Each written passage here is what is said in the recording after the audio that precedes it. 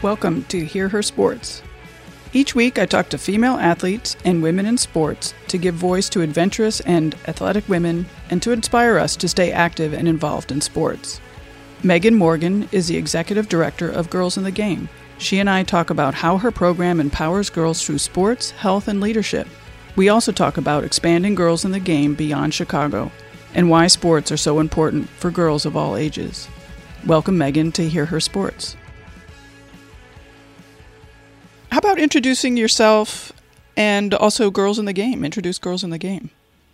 Sure. So Girls in the Game has been around for 22 years, and we were started by a group of women in Chicago who attributed their success in life, so both personally and professionally, to their experience playing sports as girls. And they looked around, the landscape of Chicago and saw that the girls in Chicago just didn't have the same opportunities that they did when they were young to play sports. And so originally we were started as an organization just to give girls opportunities to play sports, so after school sports programs, a summer camp.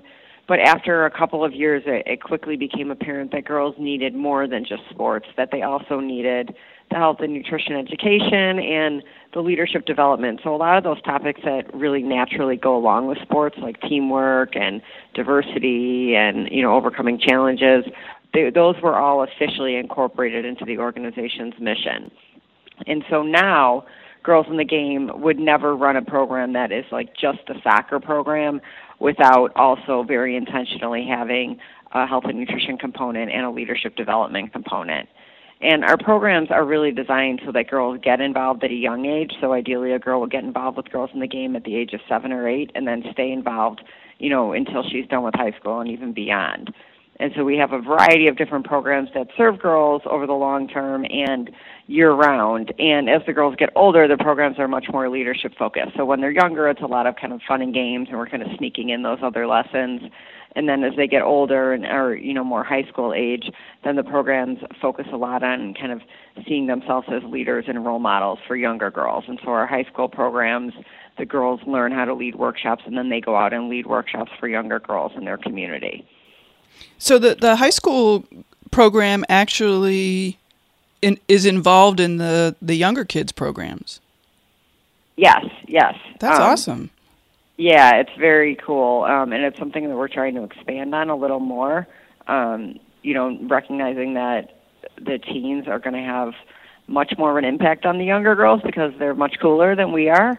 So, we can provide them with adult coaches, and that's great. But, when the teens come, especially when it comes to kind of that difficult middle school age, the middle school girls are going to respond a lot more to, high school girls coming and talking to them than they are adult coaches. So what kind of training are the high school girls who are going to be working with the younger girls? What kind of training are they getting? So they have to interview to be part of the program, and we don't tell them this, but basically, if they interview and take it seriously, they get in. It's not a very competitive program. But they, so they fill out an application, they go through an interview process, and then once they're accepted into Teen Squad, they go through 2 full days of training. So they learn, everything our adult coaches learn. They go through our best practices training, they go through curriculum training. They kind of get to choose, which topics they want to coach the younger girls. So there's a lot of kind of ownership of the program themselves. They're deciding which ones, which workshops they want to lead, and then when it comes to the individual workshops, they're kind of deciding who's going to lead what part of it. And so they're really getting to practice kind of being a leader among their peers as well as among younger girls. That's awesome. I also want to congratulate you for being named the new ED of Girls in the Game. Yeah, thank you. That's very exciting. Yeah, it is. So what are your immediate and long-term goals for the organization? Yeah, it's a great question. So Girls in the Game is currently in the first year of a 3-year strategic plan. So we went through a pretty long process last year of, kind of determining what our future direction was. And, a little bit of background on that. Before we had gone into that planning process, we had expanded a little bit outside of Chicago because opportunities came up. And so, we've always served girls across the whole city of Chicago, focusing mostly on the south and west side. But probably about 5 years ago, an opportunity came up for us to partner with Illinois State University and run some programming down in Bloomington, Illinois. And so we started doing that, and it's been going really well since then. A couple of years later, an opportunity came up through Under Armour, which is a partner of ours, and they're headquartered in Baltimore. And they had asked us if we would be interested in bringing our programming to Baltimore. Baltimore is a very similar city to Chicago. I mean, it's a lot smaller, but the school district works the same and faces a lot of the same challenges. So we were excited for the opportunity to go do some work there, and so we've been running after-school programs in Baltimore this is our third year there. And then last year, through another funding opportunity, we started doing some teen programming in Dallas, Texas. And so we kind of found ourselves in this position where we, had expanded a little outside of Chicago, but without like a real plan for growth. And we didn't want to find ourselves kind of 10 years from now just being in kind of random pockets across the country with no, larger plan. And so a lot of the plan was focused on, what does growth and expansion look like for girls in the game and what do we want to focus on. And so we came to the conclusion that, at least for the next 3 years, we're not looking to expand to any more cities besides the ones that we're already in, and that what we really want to focus on is, deepening our impact, so both within Chicago and our expansion markets, kind of reaching more girls that really need our programs, that can benefit from, our leadership programs, and also deepening our impact on the girls we're already serving. And so how can we serve those girls in more ways? And so what we'll be doing in our expansion markets is kind of working on expanding our whole continuum of programming. So for instance, in Baltimore right now, we're only doing elementary after-school programming, but we'd like to, also serve middle and high school girls in Baltimore. So we'll expand what we're doing in those cities, while at the same time kind of getting all the infrastructure that we need in place for future expansion ready. So making sure our training is easily replicable in different markets, making sure our curriculum is up to speed, just making sure kind of all our internal staffing practices are, where they should be.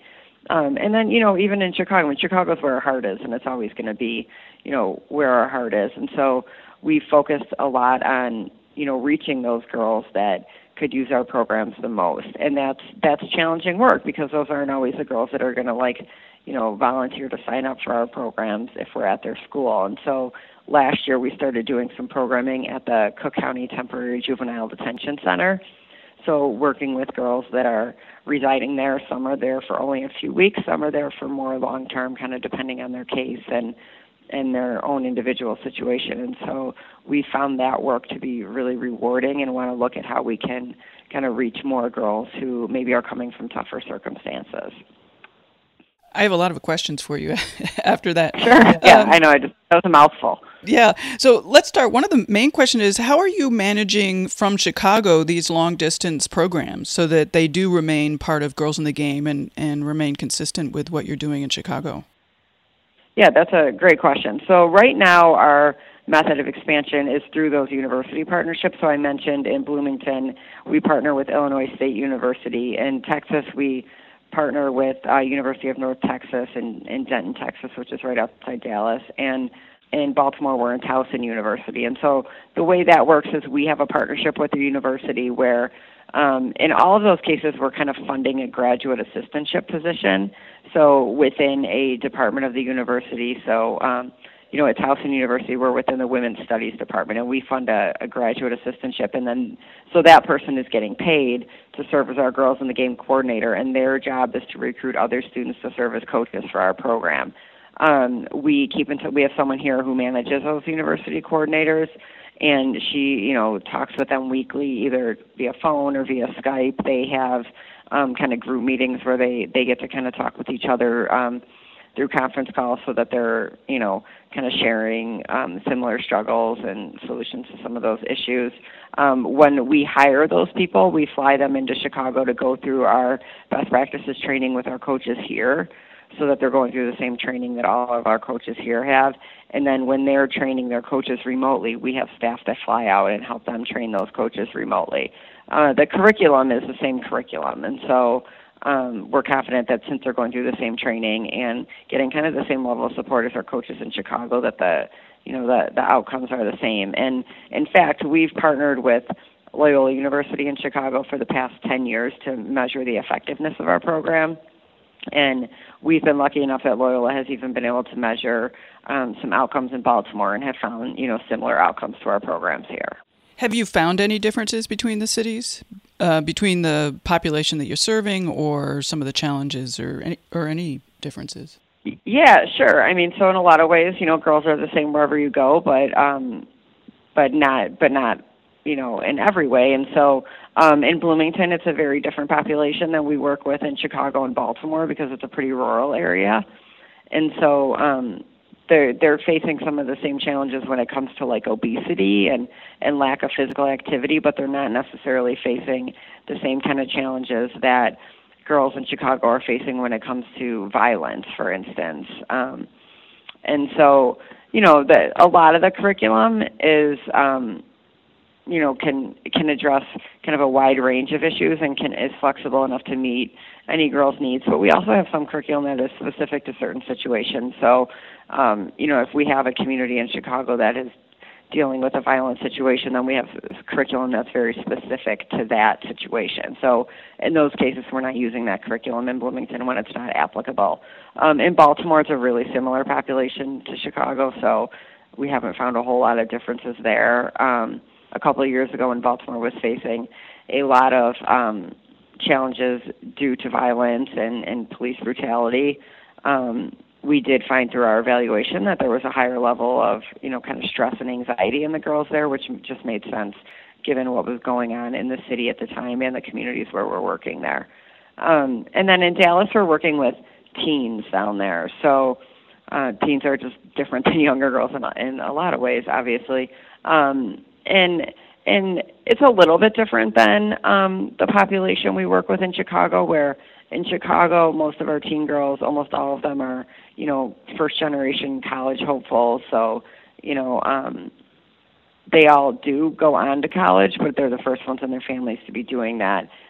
I would say in Texas, it's probably about half and half. So it's a little more diverse socioeconomically than it is in Chicago. It sounds like you have sort of a general plan, but you are also responding to specific events that happen in each city.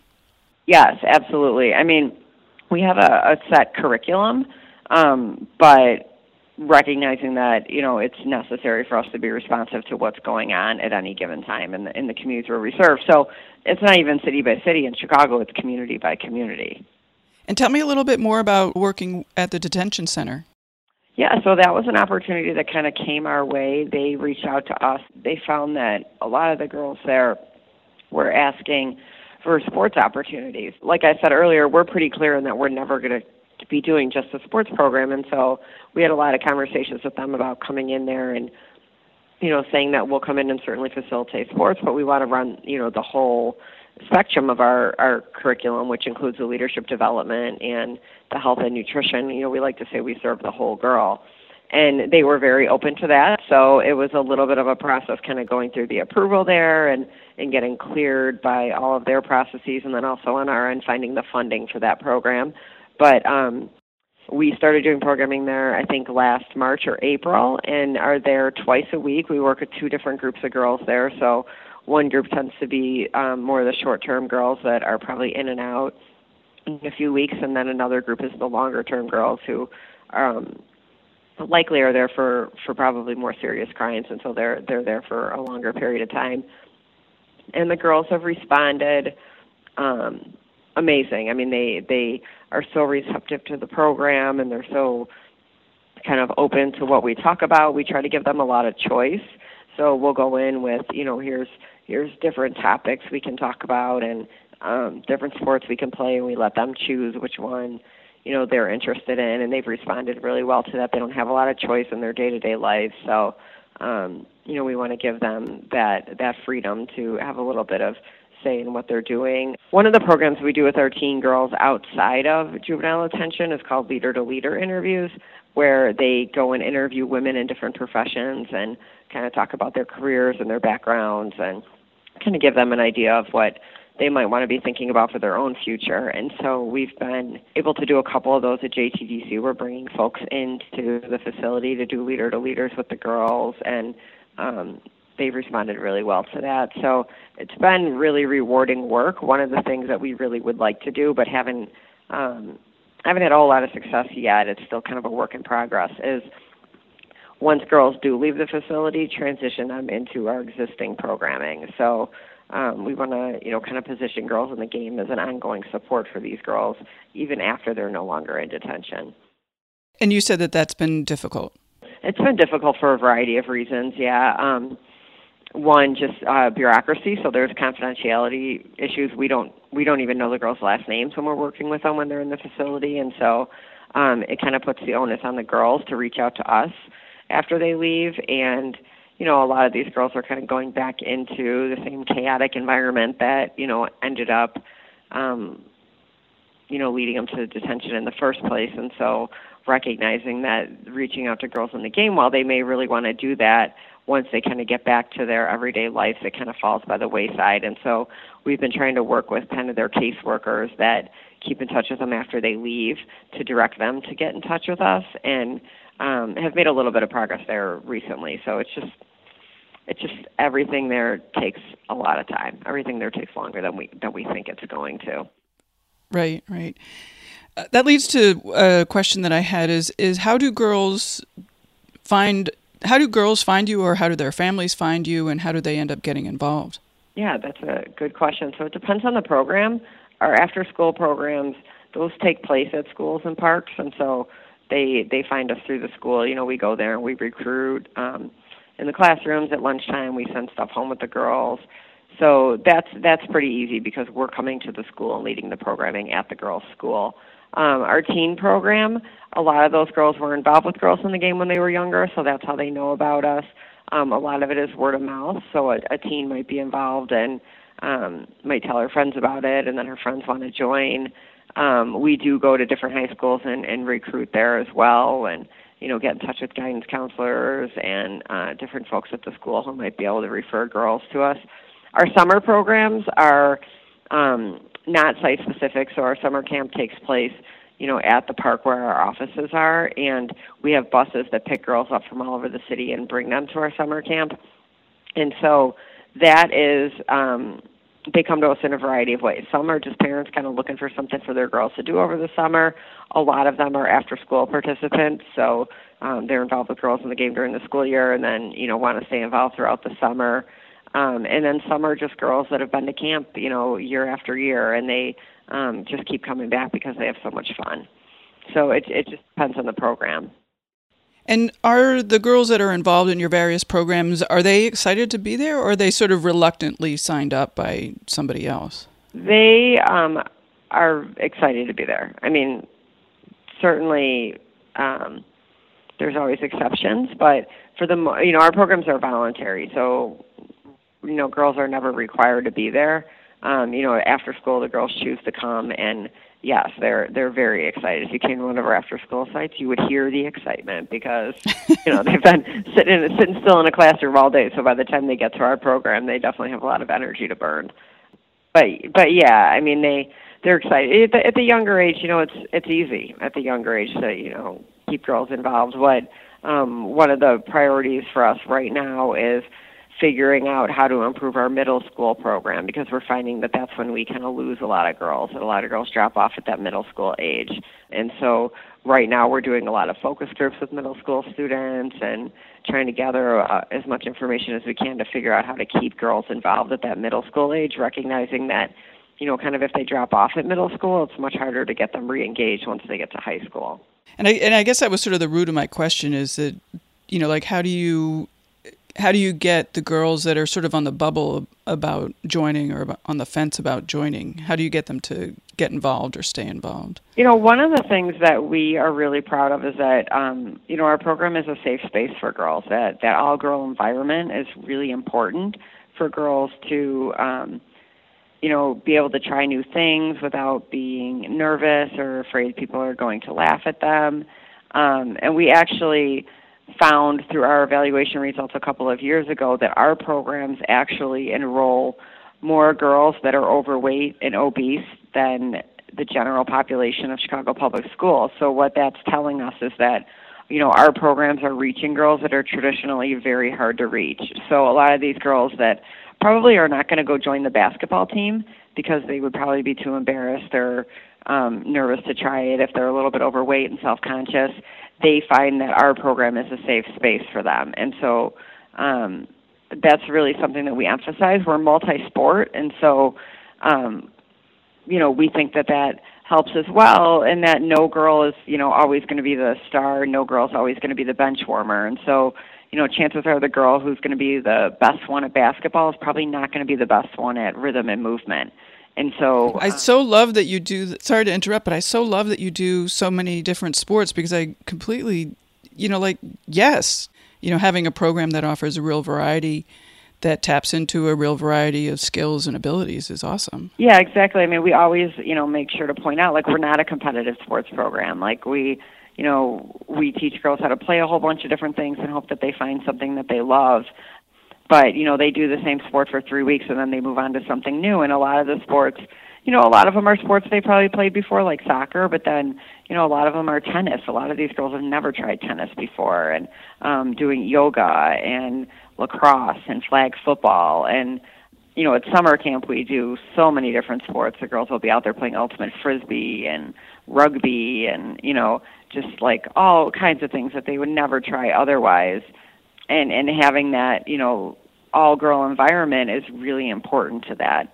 A lot of the schools will say, we'll come to them to talk about our program, and they'll say, girls in our school just aren't really interested in sports. But the reality is, if it's an open gym type environment where it's co-ed and they kind of throw a basketball out, the girls aren't going to play.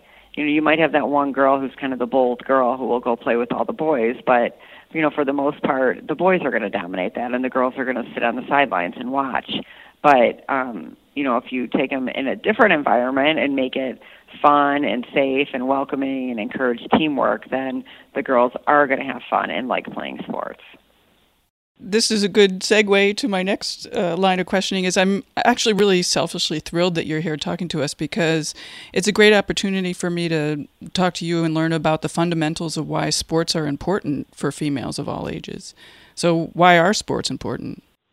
Well, there are so many studies that show that, successful women are more likely to have played sports as girls. And so, you can look at the surveys of, women in these C-suite professions, and overwhelmingly they've played competitive sports as a kid. And, for us, we, most Chicago public schools don't have sports for girls at young ages. And so, we recognize that if a girl's never tried basketball, she's probably not going to try out for the team when she gets to high school. It's just not going to happen. And so that's partly why, we strive to really just introduce girls to a whole bunch of sports. Girls who play sports are less likely to engage in risky behavior. They get better grades than other girls. They have more confidence. They, have higher self-esteem, and they're healthier. So healthier kind of inside and out. When we first started and we started, focusing on nutrition, it was before it was really this hot topic that it is today. I mean, now everyone's talking about childhood obesity, and, Michelle Obama really brought that to the forefront, which is awesome. But, when we started, it was really focusing on how to make girls healthy kind of inside and out, and recognizing that a lot of girls in Chicago just don't have the opportunities, and they don't have the safety. A lot of girls that we work with can't go outside and play in their communities because it's not safe to do so. And so, we really want to give them the opportunities to play sports and be active and get all those great things that go along with sports in a safe place. And you've been involved long enough in Girls in the Game that you can talk about sort of the long view of successes and challenges. Mm-hmm. Yeah. So I've been at Girls in the Game for more than 8 years now. And in that time, Girls in the Game has grown tremendously. And, it's in a lot of ways we've expanded what we're doing. We feel really good that we've deepened our impact, but, we're still facing tremendous challenges. I mean, Chicago's a city that it's got a lot of problems right now. CPS has no money, and so we've always charged schools a program fee for our programs, and that's getting harder and harder for us to do, and we never want to turn schools away because of lack of funding. We don't charge any girls for our programs, but we also don't want to say, oh, we can't go to that school anymore because they don't have the money to pay for it. And so, from a funding perspective, it's been, more challenging every year to find the money to run our programs. And then recognizing that, the communities where we work, which are mostly on the south and west side, are facing, very real challenges with violence and poverty and, lack of employment, and all of that is affecting girls. And so often girls are left out of the conversation. I mean, there's a lot of conversations in Chicago about how to stop the violence, and all of that centers around how to get the guns out of young boys' hands, which obviously is important. But what no one is really talking about is that girls are disproportionately affected by the violence. They might not be the ones that are usually pulling the trigger, but they're there. And these are their friends, and these are their boyfriends, and these are their brothers. And so, we want to make sure that girls are a part of that conversation too.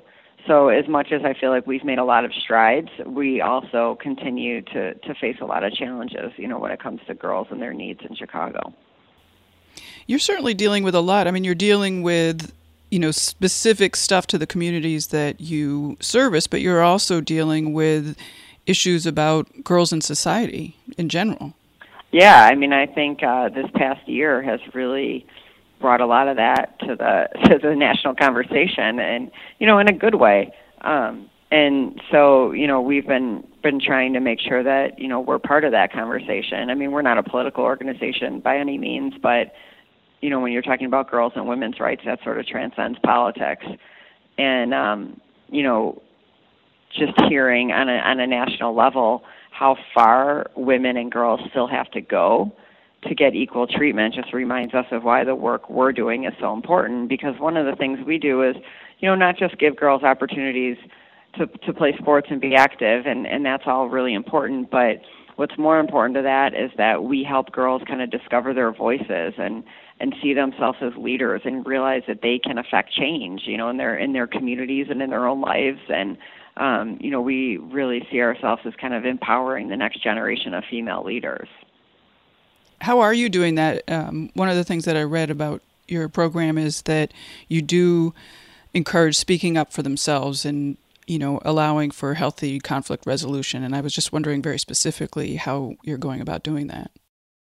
Yeah, well, at a younger age, we have curriculum that's, very specific to conflict resolution and making smart decisions. And so it's age appropriate. At a younger age, it's a lot of kind of role-playing scenarios and what would you do in this situation and talking about it. And then, at a teen level, it's a lot of kind of teaching them to affect change by doing. And so they'll look at how they can implement like a service project in their communities or their schools.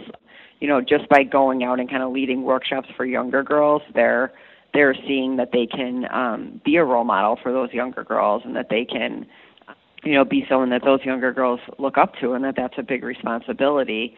Another thing that's really kind of important to our teen programs is we're bringing girls together from all over the city, and so these girls don't necessarily know each other until they get to Girls in the Game. And so because of that, they're learning to work with people that are different than them, that are from different communities. And, when they're planning the workshops, I mean, it's on the teens to kind of figure out who's going to do what. And then afterwards talk about, like, what went well, what didn't go well, what could we have done better, what should we do differently next time. And, they're working that out amongst themselves. And so they're learning, by doing, how to kind of work with other people, how to, figure out different opinions, how to bridge differences, and things like that. How are you teaching girls to talk up for themselves and, not being so worried about being liked or being nice or things like that? Yeah, that's a good question, and that's a hard thing to teach young girls. I feel like as I have a young daughter, and I try to be so conscious of, how I talk with her and making sure that, she's being raised, and she's 2, so obviously I've got a lot of time, but how she's being raised, to be the strong, confident girl.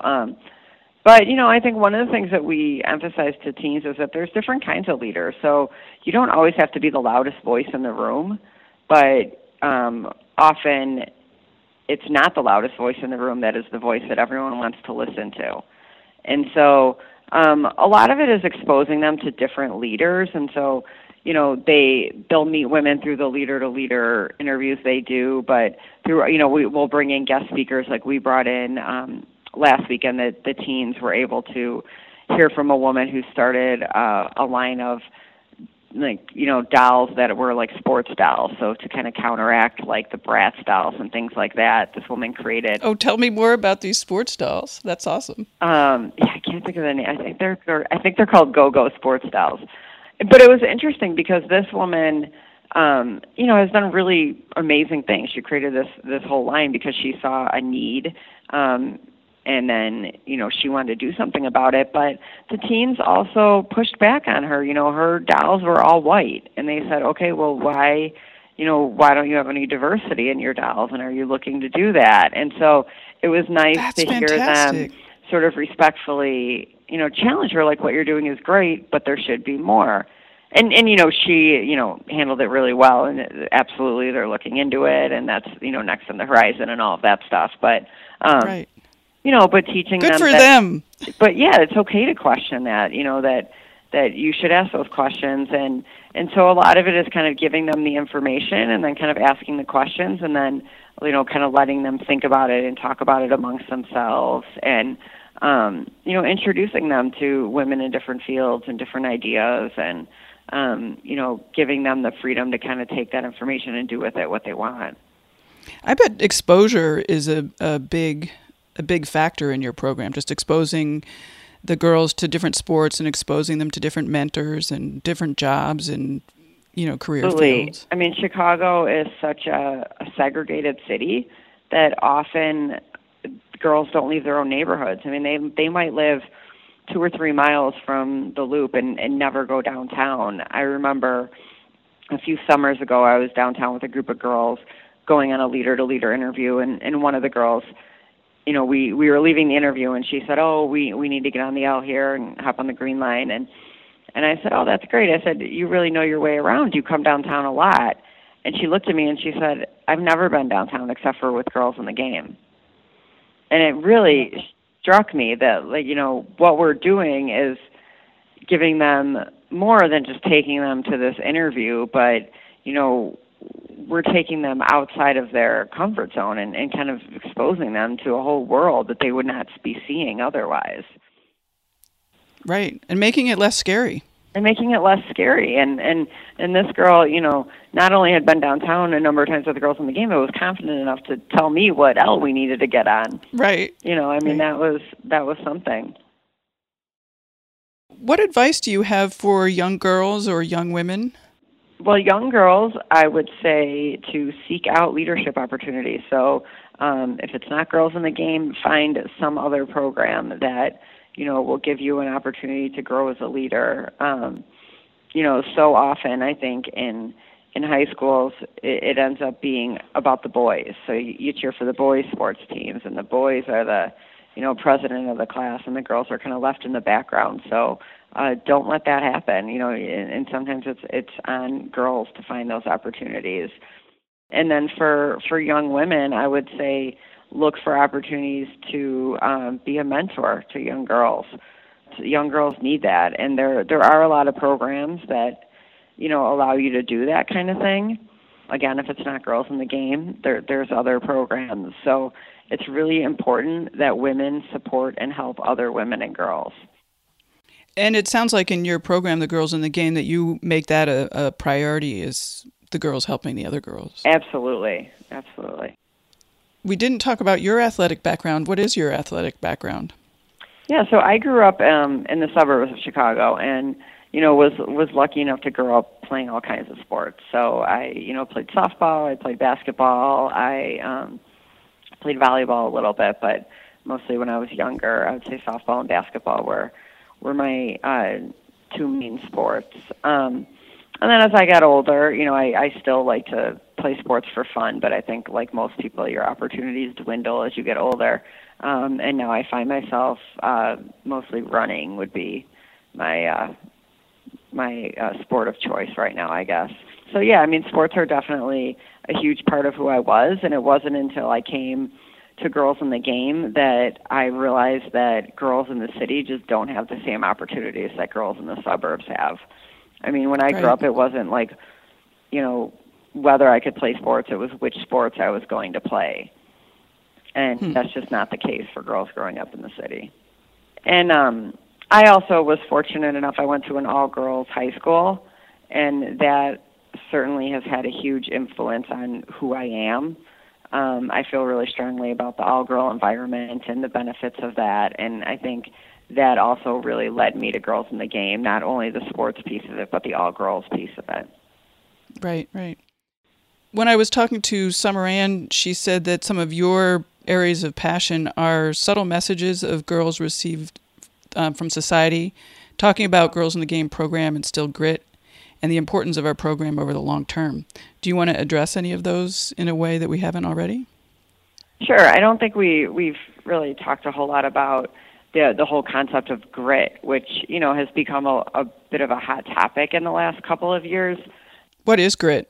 I didn't know what it was until our researchers from Loyola brought it up to me, and they kind of said, like, this is a hot topic, and it's something we can look at. And what it is basically that really intangible concept of, like, not giving up when things get tough.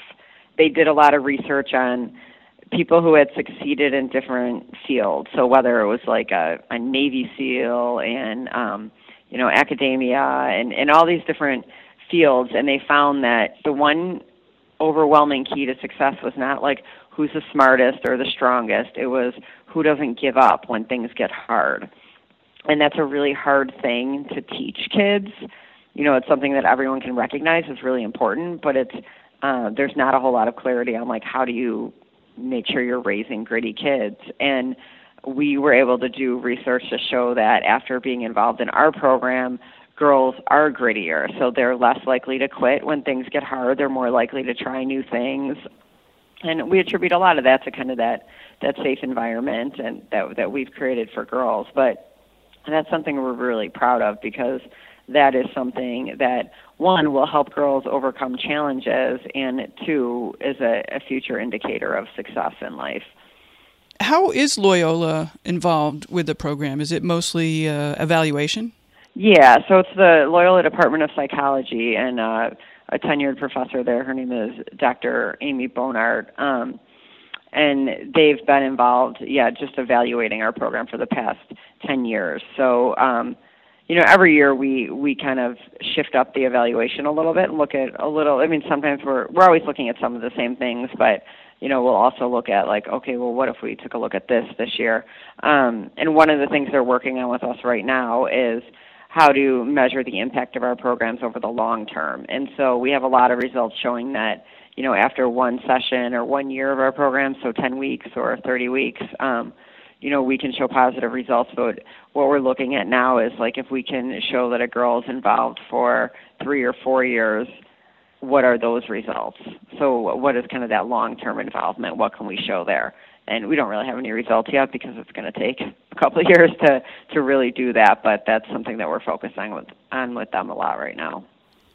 Do you follow the girls once they leave your program and go off to school or jobs or whatever they do once they get out of high school? We do. A lot of the teens will end up working for us at our summer camp during their school breaks. If they go to school in Chicago, some of them will end up coaching for us, year-round. We have right now on staff, we have a full-time staff member who is an alumni of our programs, and we have, I think, 2 more alumni who are currently coaching in our programs. And then during the summer, basically our entire summer camp staff will be alumni that come back and coach for us. So yeah, we do stay in touch with them. We want them to stay involved in any way that works for them. And I assume that they remain successful and positive and gritty. Yes, exactly. And if I don't live in one of your cities, what do people do to get involved? Well, we could end up being in one of your cities at some That's point. very but, true. Follow us on social media. I don't know if you are already doing that, but I am, yeah. Yeah, and, share our posts. We try to share information that is relevant to anybody, not just someone who lives in one of our markets. just information that's empowering to girls and women. We try to be a real voice for girls and women, so to advocate for, women and girls doing amazing things. So if you can, help us spread the word on those things, that's a huge help. Is there anything else that you'd like to cover that maybe we haven't talked about? No, this has been great. It's been fun talking with you. Yeah, fun talking to you as well. This is certainly an interest of mine, and I really applaud what you guys are doing. It's awesome. Thank you. Definitely check us out and check out our website and our social media and stay in touch. Thank you. Thank you so much.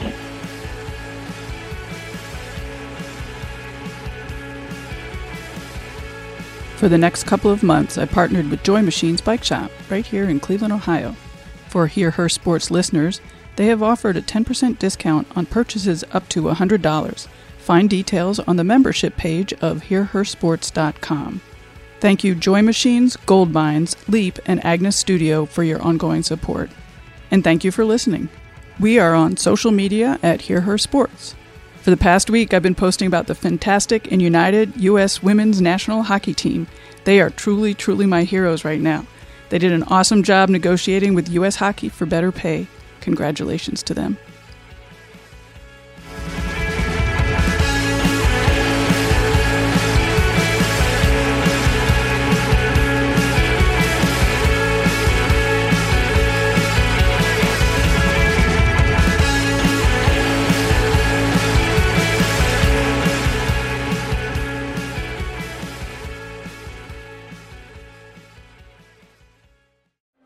Sports stars. They're like superheroes. But they're actually real. Which is why we've made a podcast about them.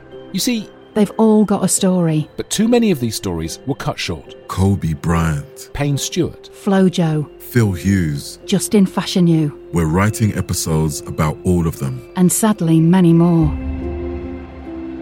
Death of a Sports Star, a new series from Crowd Network.